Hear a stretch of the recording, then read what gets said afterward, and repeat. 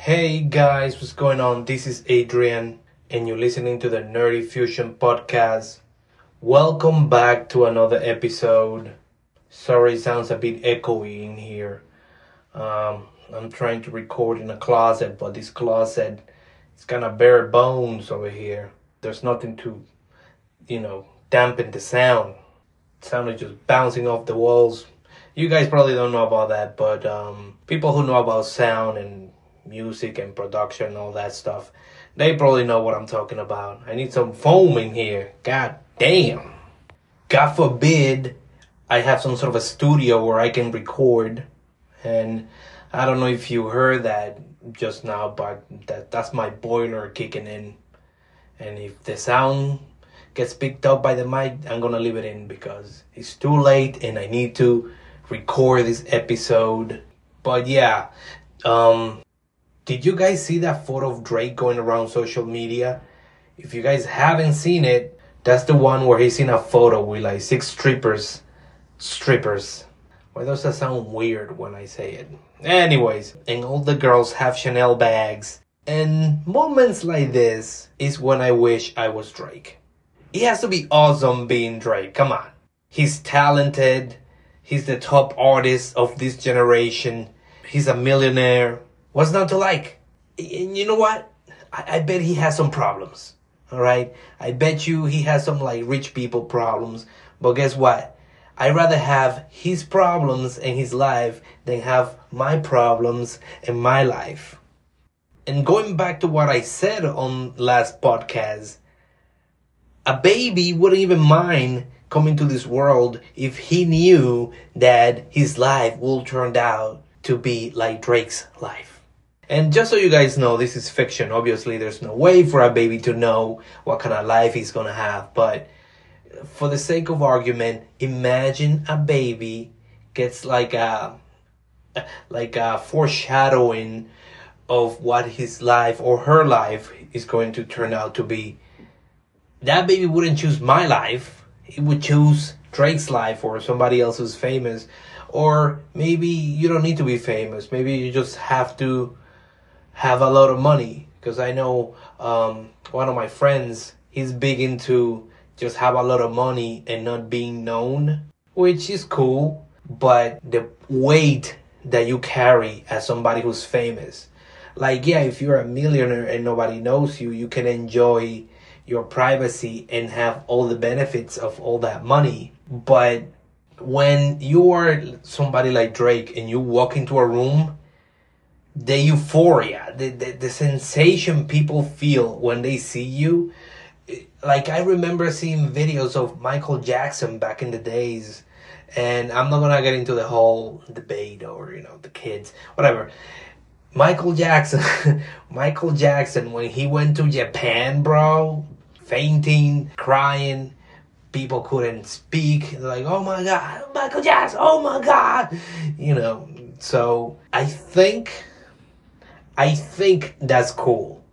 But then again, I haven't experienced that. So maybe once you have it, you're like, it's not that big of a deal. I'm kind of tired of just dealing with these people. I don't want to be recognized because that's a thing that happens. But I don't know. I think that's cool. But that's just me. I'm not going to put that on you guys. But yeah, you think that if that baby knew that he was going to be a millionaire, that baby would choose that life.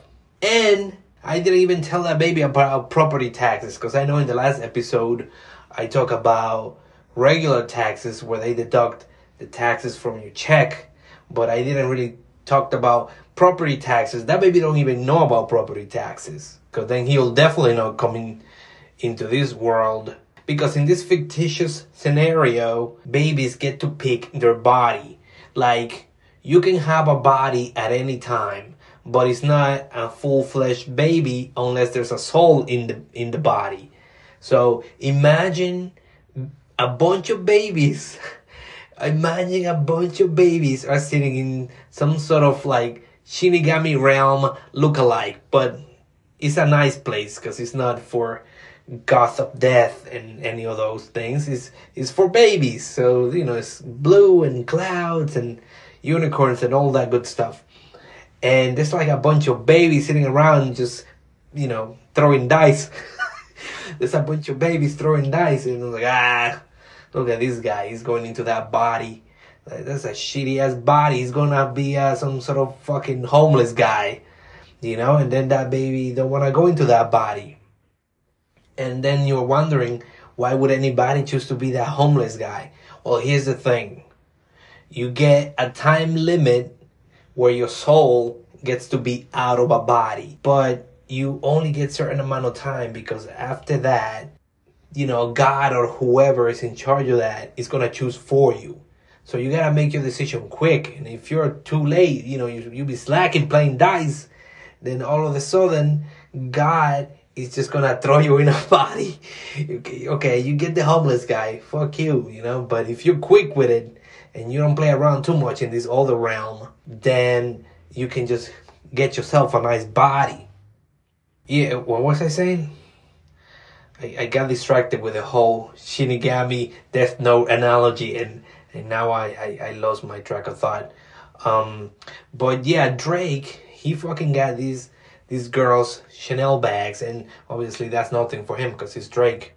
But how about we just give it up for the strippers, the real heroes of this story, because they know what it's all about. You know what I'm saying? They out there just making some lonely guy happy, because guys are all cool until they don't get to release their juice. And then once that happens, you start getting resentful. And then you start hating society and the way they judge you. And, it is what it is. They doing their job. And they know, once that guy gets that lap dance, he might just go home instead of committing suicide or some other kind of violent act. So they're doing the Lord's work. And also, they own their body. They know the power their body has. So they just use that to their advantage. It kind of bothers me a lot when girls, pretend they don't have tits and asses that we love to look at. They'll like catch you looking at them and they're like puzzled. Why are you looking at me like that? I don't know, maybe because you're a really attractive person. Maybe that's why I'm looking at you. I'm not dangerous. I'm just a really awkward dude that stares too long. I'm really working on my quick gaze. You know what I'm saying? Like a few years ago, I started working on my quick gaze because it makes them feel at ease. You know what I'm saying? We need to work on that, guys. And if you're looking too long and they look at you, please refrain from saying that you're not weird. You're just looking at them because they're really attractive. Because in that case, it may sound even more weird. Just work on your quick gaze. Just listen to me. Work on your quick gaze. We will get this down, boys. Just quick gaze. Maybe a smile, if you know how to smile. You might smile too weird and she'll think you're a psycho. Don't smile too much. Just a little smile, and then if she smile back, then good, you may approach. If she doesn't smile back, just move along. Alright, that's what we're gonna do.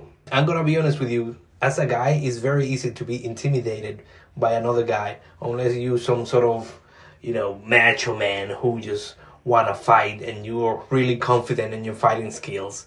But, when I see somebody, I size him up, and if he's like bigger and stronger than me and I think he can kick my ass, I'm gonna play nice.